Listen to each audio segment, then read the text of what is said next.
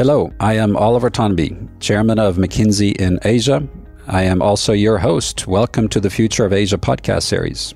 The Asian century has begun. Asia is the world's largest regional economy.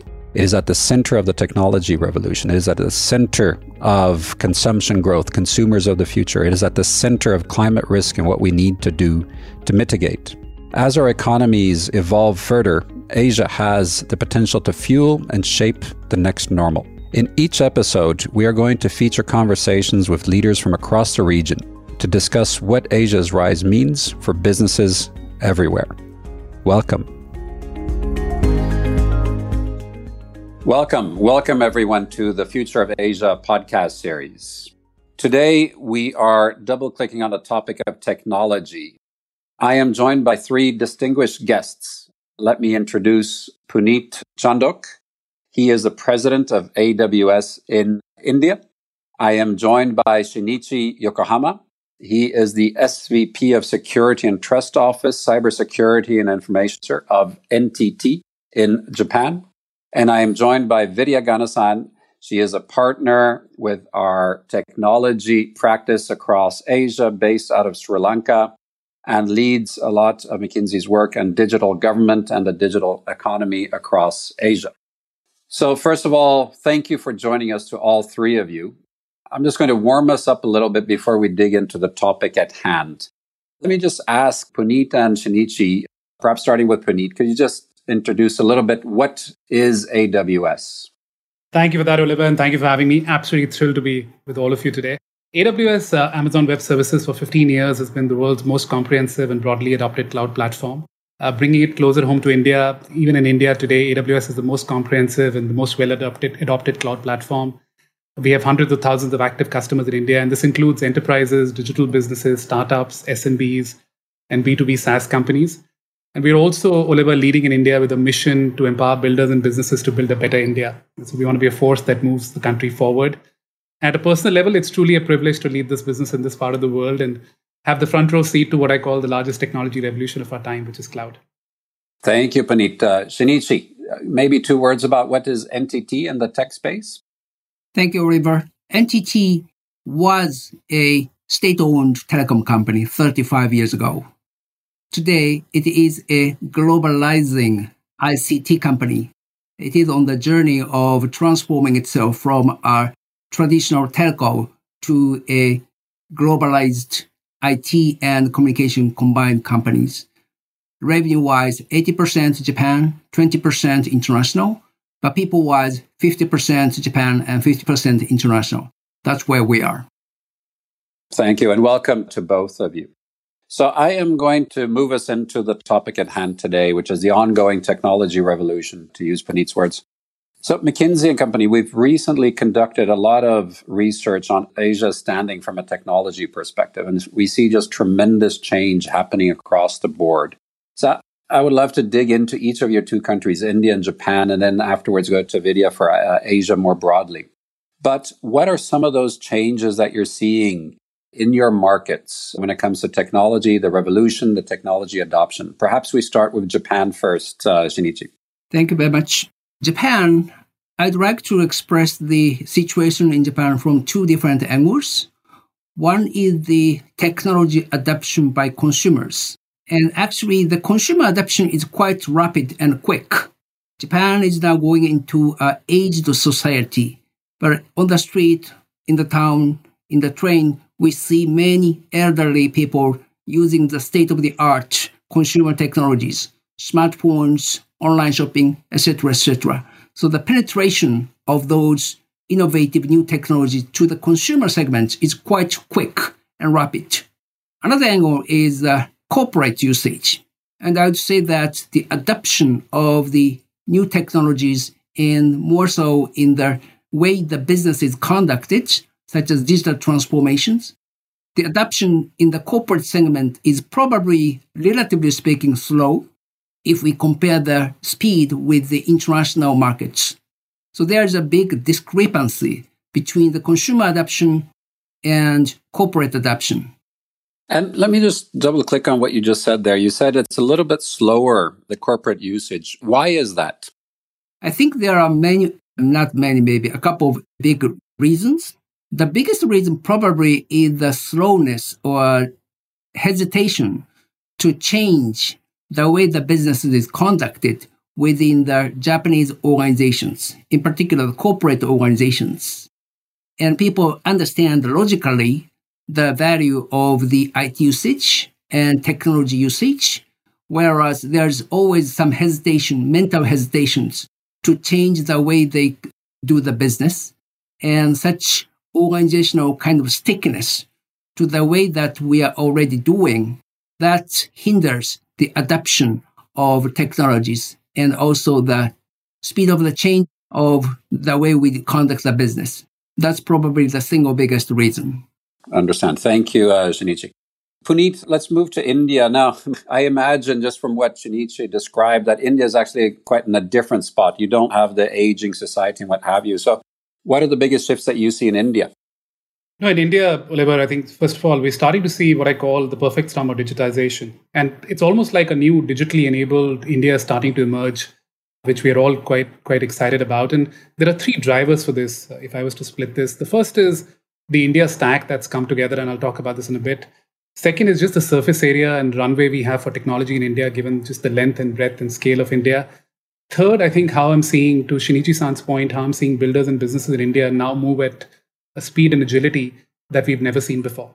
So let me unpack each of these, right? So the India stack is not new news. We all know about this. But to me, the key here is that India now has the three digital infrastructure highways, as we call it, which are allowing businesses and India to move much faster, right? So we all know about Aadhaar, which is the world's largest biometric system, 1.3 billion Indians enrolled. But the real benefit of Aadhaar is that today you can open a bank account in India in a minute using Aadhaar. That's the real downstream benefit. We all know about banking in India, how that's growing. We've added 400 plus million accounts in the last year and a half. 80% of Indians now have a bank account. UPI transactions are north of 2 billion. And compare that to American Express. UPI transactions in India are roughly 4x of what Amex does globally. And UPI is just 2 years old in India, right? So that's the second highway. The third highway in India is the mobile and data revolution.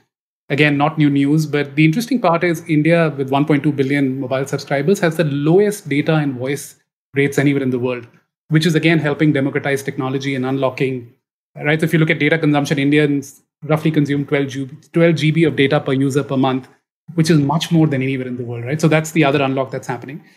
Now let's talk about the surface area or the opportunity in India. And I'll just give you 2 or 3 interesting statistics.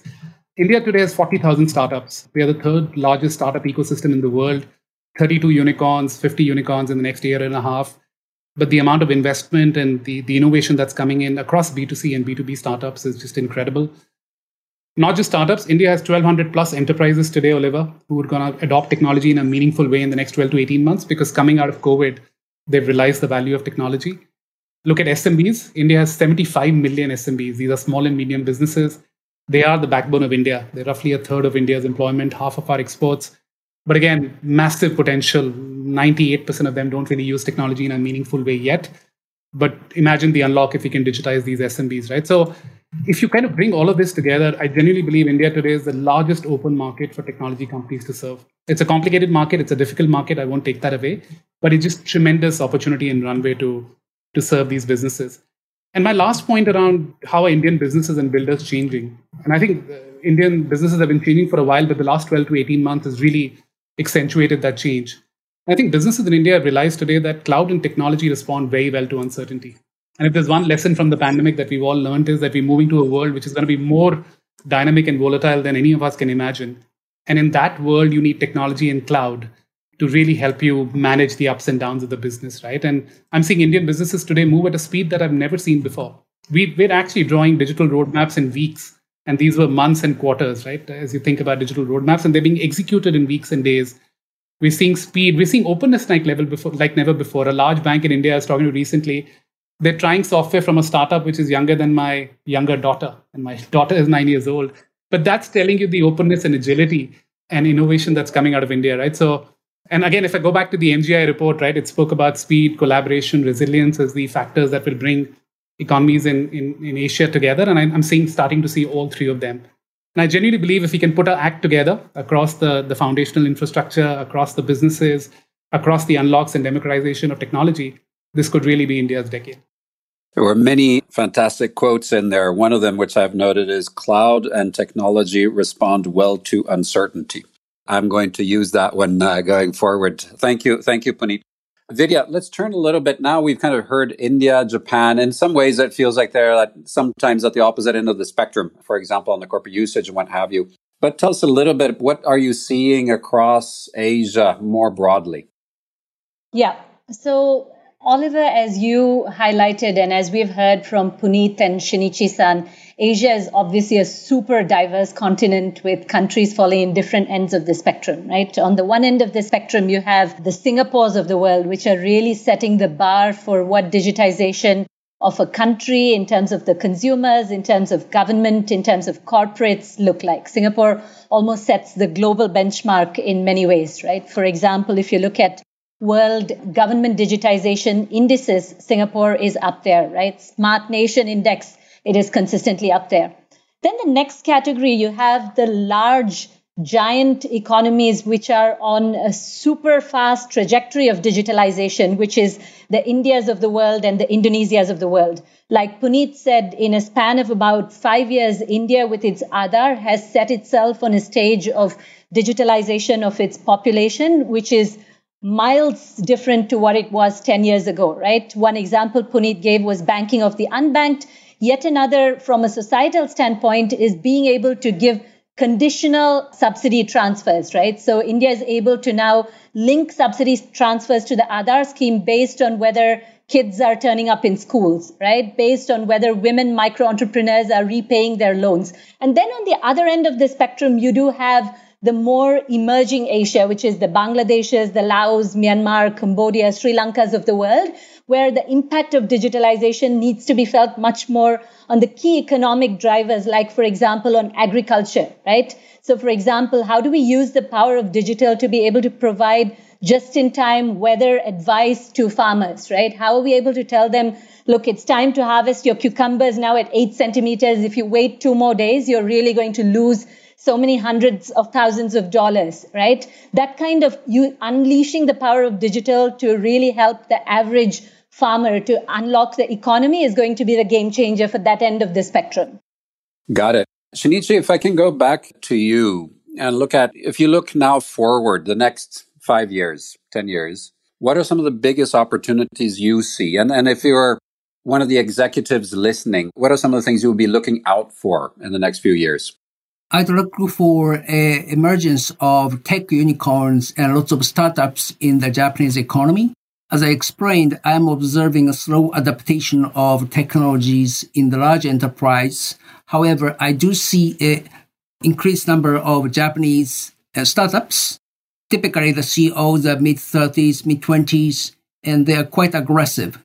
And what is interesting was when I talked to those people maybe 5 years ago, they were initially looking at the Japan market, and then they wanted to expand the scope of the business from Japan to Asians to Asia, and then to Europe and US.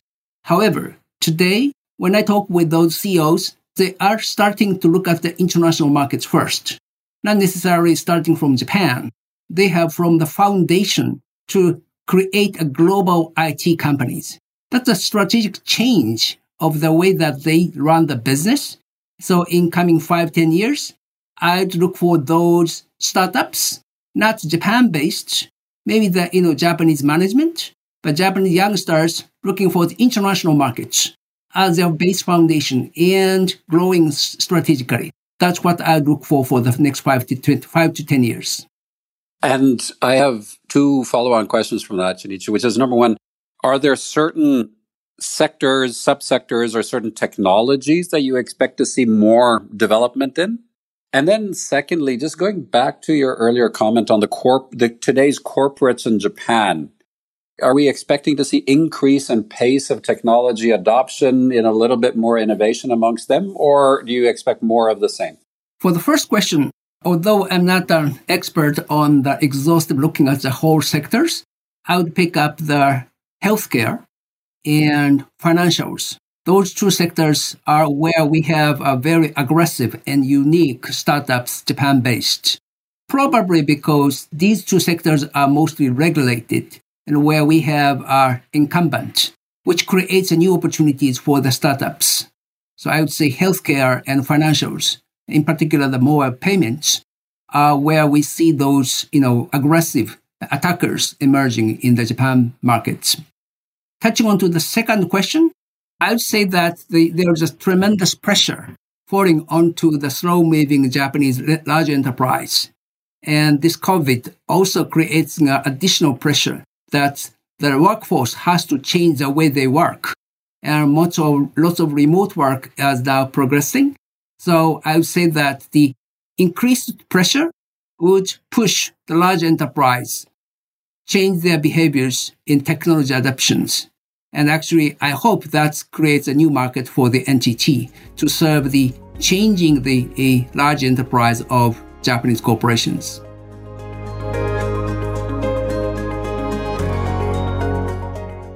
Asia's standing in the world has changed, and it's clear that where the focus once was on how quickly the region would rise, the reality is now all about how Asia will lead.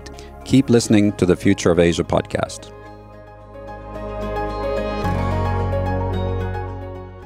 I understand. Thank you. Now, Shinichi said more unicorns over the next years, financial services, healthcare. Do you agree? Are these the sectors? What's your take from your India starting point? One thing, Oliver, before I kind of react to that is, I love the way, Vidya, you described the lay of the land in Asia, right? And from developed to early stage innovation. And one thing that kind of sparked an idea in my mind was there is so much to learn from what's happening across Asia, right? And I know it's never easy to scale ideas even within a country, but I'm not talking about Asia. But I'm glad this conversation, Oliver, Vidya, all of you are orchestrating this. I'll give you a couple of examples. There's a startup in India called Cropin Technologies, we're working with them, and they've actually digitized 2.1 million farmland in India. They're looking at crops and digitizing them so that the farmers can really move much faster. And this is as applicable in India as in Indonesia or other parts of Asia. So I just wanted to plant that seed. First of all, I'm glad we're having this conversation to learn from each other. But if there's a way for us to kind of scale these ideas up, it's a win-win. Back to your point, Oliver, on where would the next set of innovation and learnings come from? I think fintech absolutely is the space where we're seeing the most amount of investments in India and innovation, given just the opportunity to digitize India and payments. And by the way, with COVID, right, people have now realized that if you can't really get payments online and if you can't really transact with your customers, you're not going to have a business. So you need the digital interface, and UPI's help. And there's a lot of innovation happening in fintech.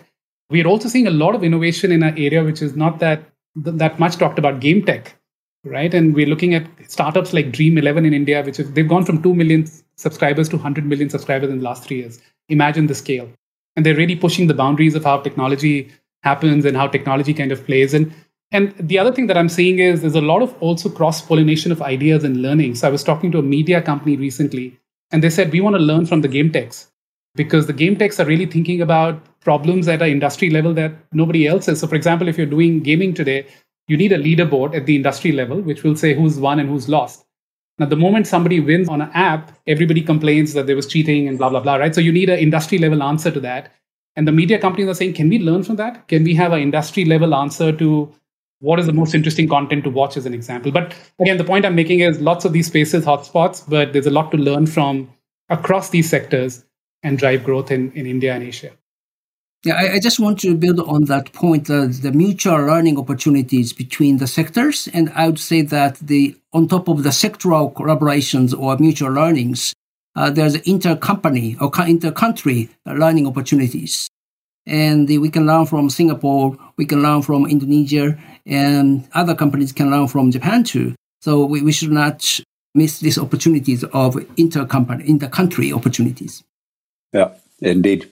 Vidya, same question to you. If you look ahead, what are some of the opportunities you see? And I'm going to make it more difficult for you. You're not allowed to say fintech or financial services. You're not allowed to say something that Puneet and Shinichi-san already have said. Excellent. I'm going to pick one that's very dear to my heart. Education technology. Also, as a mom of 2 kids who are homeschooling, and here in Sri Lanka, we're back to homeschooling this week. I think COVID, as it has done with many sectors, has done the decades in days phenomenon with education, right? So if you were to have told any of us about 18 months ago that our kids would be homeschooling with the benefit of technology, literally our 9-year-olds and our 4-year-olds homeschooling 5 days a week, 8 hours a day, we would have said, hell no, there is no way that is going to happen, right? Whereas we have actually seen that that is happening. Of course, questions around a lot more can be done to improve efficacy, effectiveness, mental health, holistic education, etc. But we've made huge strides in the last 12 months in terms of education technology at different ends of the spectrum, right? Whether it is K to 12, primary and secondary education, how we think of the teacher as a facilitator and really use technology to bring difficult concepts to kids in the classroom. Because if we were able to unlock this, this would be a huge game changer for countries like India and Indonesia, which struggle with high quality teachers, right? Especially for remote rural areas. If we are able to bring in a star teacher and beam the content of difficult physics concepts taught by a star teacher, right? And then the actual teacher in the classroom becomes more of a facilitator who focuses on holistic learning and tutorials, etc. That could really even the playing field for many of our kids, especially in remote rural parts of Asia, right? But in addition to that, we are also seeing to leverage, to build on Puneet's point around game tech, we are really seeing a lot of gamification of education and education concepts. Many ed tech startups have really doubled down, or companies, unicorns now like the Baijus of the world, have really doubled down on saying, how do we leverage the power of analytics? So if Vidya is slow at learning Newton's laws of motion, how do I convey those concepts to her in a slower manner and allow her to learn at her own pace? Whereas if Puneet and Shinichi-san are much faster, then I challenge them much more, right? So really being able to adapt the pace of learning to the individual student, that's another example of a game changer. And I can go on, but EdTech has surely been a space that has seen a lot of innovation in the last 12 months. I just want to add on to this EdTech point. When we say EdTech, it's probably not only for the kids, but also for the adults. And in the society like Japan, where the aging society is now coming, the lifelong education is a must. So education for the elder people so that they reskill and adapt themselves to the new environment, new technology, that's an indispensable element of the society needs. Oliver, just one more point, if you allow me. I know EdTech is close to our hearts, right? I love what Vidya said. I love what Shinichi-san said. I think there are two things that have happened in EdTech, right? One is the technology is ramped up, as Vidya said, right? Remote learning, personalized learning, all of that stuff. The other is we've seen trials and usage like never before, right? So if a student sitting in Patna, which is a small city in India, can learn maths from a teacher in Mumbai or Bangalore who's much better, that usage was never happening before because now it was the only way to do it.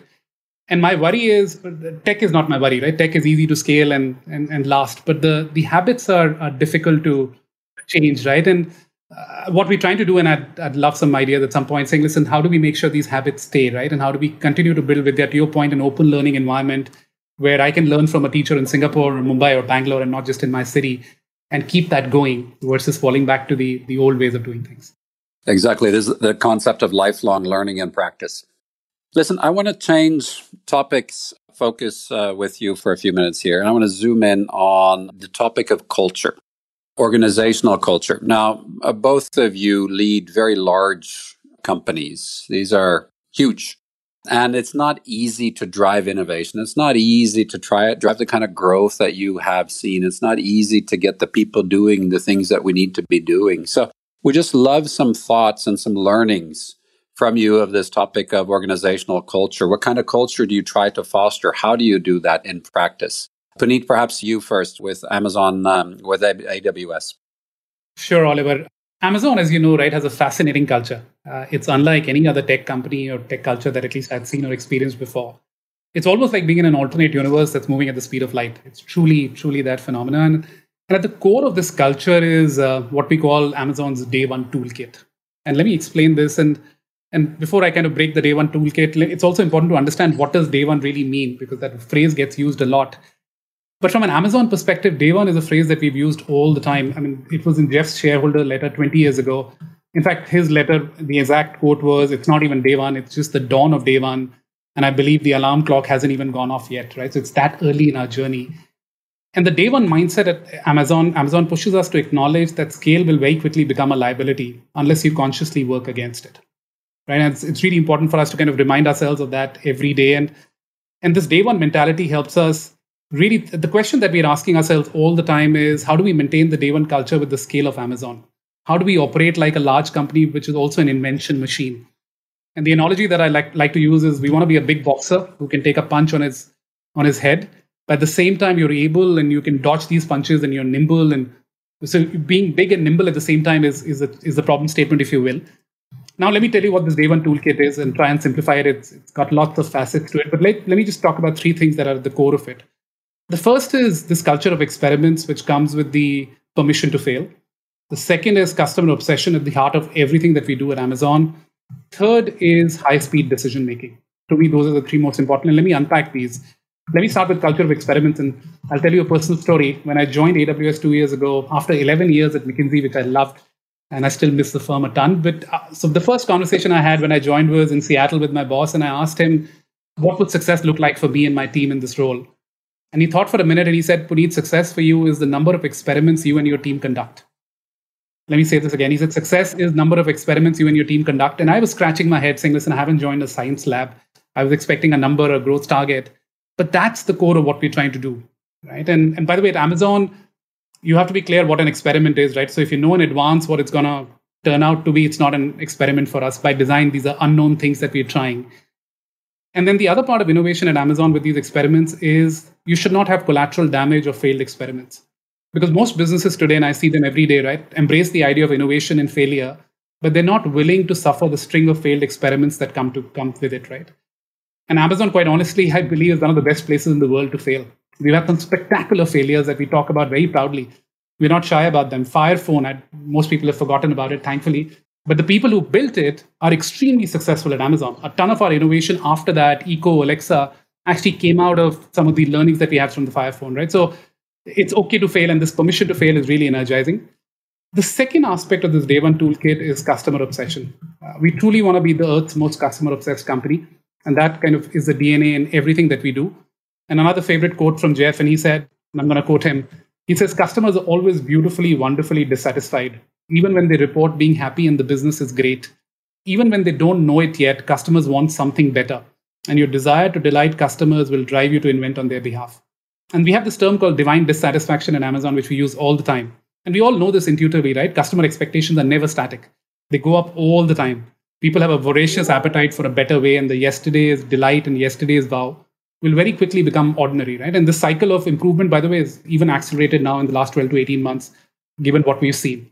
The mentality at Amazon is a big company, a big business at scale, but with an insurgent mentality. And many times we can actually tell our customers something is wrong with their experience even before they can tell us. That's the amount of orchestration and tooling that we're constantly trying to do.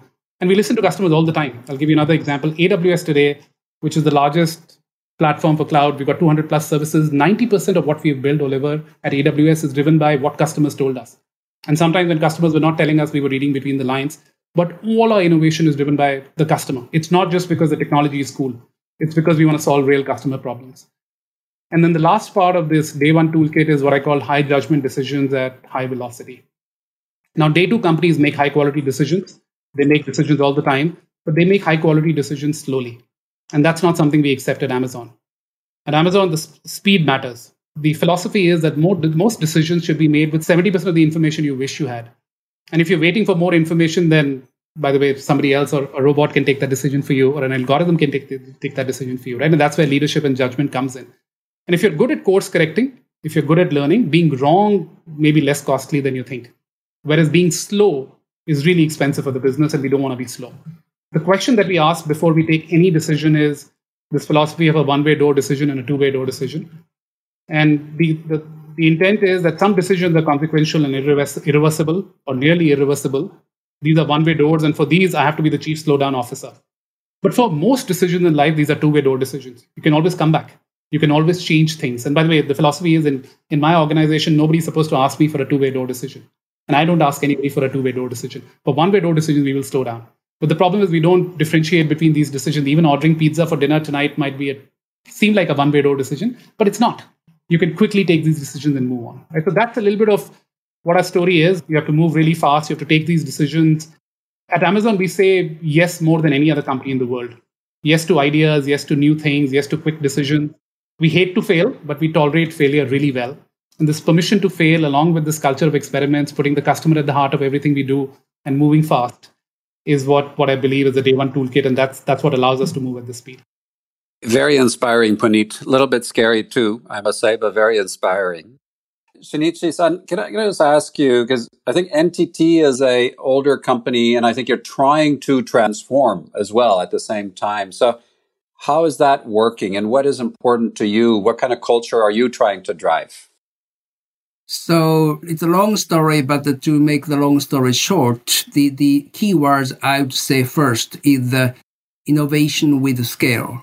Innovation with scale is the culture that I want to foster and actually infuse to these gigantic organizations. We have a 100-year history. We have 300,000 people, and we provide IT infrastructures and telecom infrastructures. And the reason why people join NTT is to serve the society by providing a stable IT service, stable network service. So by nature, why we are working in NTT does not necessarily change so quickly or change the way we work so quickly. And people tend to prefer stability rather than change or agility. But just staying status quo does not generate additional value. So we have to change. So there's a fundamental dichotomy between the requests to change versus the preference to provide stable service to the clients and to the customers, and how to integrate those two different value propositions into the way we work. That's a fundamental challenge of transforming of 100 billion, 300,000 gigantic companies into the tech age. More specifically, the way I lead this organization is first going back to the fundamental values. Why are we there? Why are we working together within NTT? I talk with ethical hackers because I lead the cybersecurity practice. And the reason why NTT's ethical hackers serving in NTT rather than going to startups, etc., is that they want to serve to the society at a large scale. They prefer to generate a huge society impacts.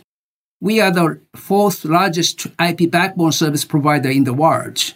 If we increase our security with such fourth largest IP backbone service providers, that would hugely impact the global security of the internet. That kind of impacts-driven mindsets and values, why we are working in NTT, that's fundamental things that all the people share within this company. And once we go into that value propositions or values, then it is easy to integrate two different dichotomy, one preference for stability, but also necessity to change, and emphasizing and always going back to the values. That's the most important one that I have to emphasize in my communication to my team. Thank you, Shinichi. I'm going to ask Vidya, but I'm going to a slightly different question, Vidya, which is, if you look at what are some of the attributes that companies need to have if they want to succeed in I hope at some stage we get to the post-COVID-19 era, but in today's era and the future, what are some of those attributes companies need to succeed? May I go first? Please, go ahead, Shinichi, and then we'll go to Vidya. I like that question. Well, I'd say trust. Trust is the single biggest attribute that corporation needs to be successful in the post-COVID. We are going into the more and more connected world, and company has to be connected to others to be successful. And in order to be connected, you have to be trusted, and how to express and how to radiate and how to convince the trust, your partners, your customers, your stakeholders, that you are a trustworthy company.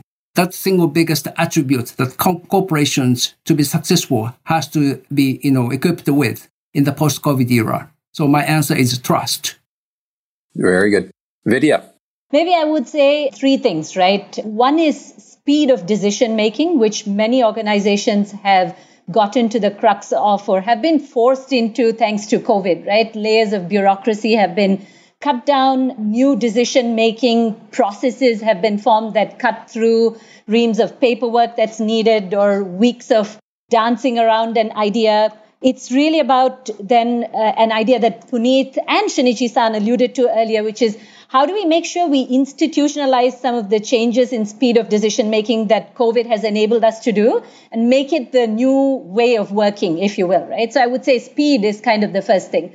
The second thing is dealing with uncertainty, right? Ability to deal with and respond to uncertainty, whether it is through detailed resilience planning during peacetime, so that you can literally trigger it during wartime, for a lack of a better word, or having a crisis response team that is different from what we call a plan ahead team, so that you are at the same time responding to crisis, but also making the most on doubling down on the opportunities that come out of a crisis to put strategic distance versus competition, right? The famous story after World War II of Post was the most famous cereal manufacturer. No one had a clue who Kellogg was, right? But some of the moves that Kellogg made within the first 12 to 18 months coming out of the World War II set so much competitive distance that today Kellogg is the most well-known cereal manufacturer. People barely even know of Post, right? So coming out of a crisis, the first 12 to 24 months can be defining, and really doubling down on that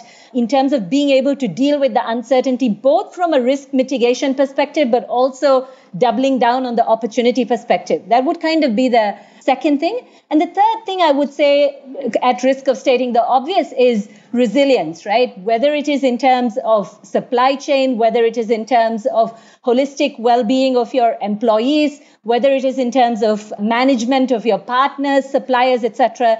I think one thing COVID has really taught us is well beyond cost competitiveness, well beyond looking at the top line and bottom line. Resilience is just so important, and it's not something that you can build overnight when a crisis hits, right? So thinking about resilience as important an objective function would kind of be the third thing I would say. Thank you, Vidya. And Shinichi, we talked about what are some of the attributes going forward that companies need to have. Let me ask Puneet, what are some of the challenges that you see? So I'll say, just building on what Vidya and Shinichi-san said, right? I think three things that, at least from an India vantage point, we need to work on at scale. The first is we have the raw material in India when it comes to talent, but we need skilling at a scale that we've never done before, right? So India produces the most amount of computer science graduates in the world, but that's not enough. A digitally skilled workforce in India is roughly 12% of our workforce. We probably need 9x this number in the next 4 to 5 years, right? And that requires skilling. And we did a recent study where basically a lot of these workers today in technology in India need to learn 7 new digital skills in the next 4 to 5 years. And for a scale of India, it's not going to be easy. So I think we all need to put our heads together. Firms like McKinsey, technology firms like NTT and AWS, and of course the government and industry body. But we've got some work to do. Second is, I think we've spoken about the power of technology, but for technology to truly democratize, we need access and connectivity, right? So India has 1.3 billion people. How do we make sure that they all have access to, for example, 200 plus services that AWS is today building, from IoT to AI/ML to analytics? And AWS is just one example. And imagine the unlock if we can get 1.3 billion Indians to access all of this at a click of a button. We've got some work to do there. And then third is, to Shinichi-san's point, right? Trust is important. And cultural transformations don't happen without trust. And India traditionally has been a trust deficit society. That's the reason you had large businesses in India doing everything from salt to airplanes, because brands mattered, trust in a few brands mattered.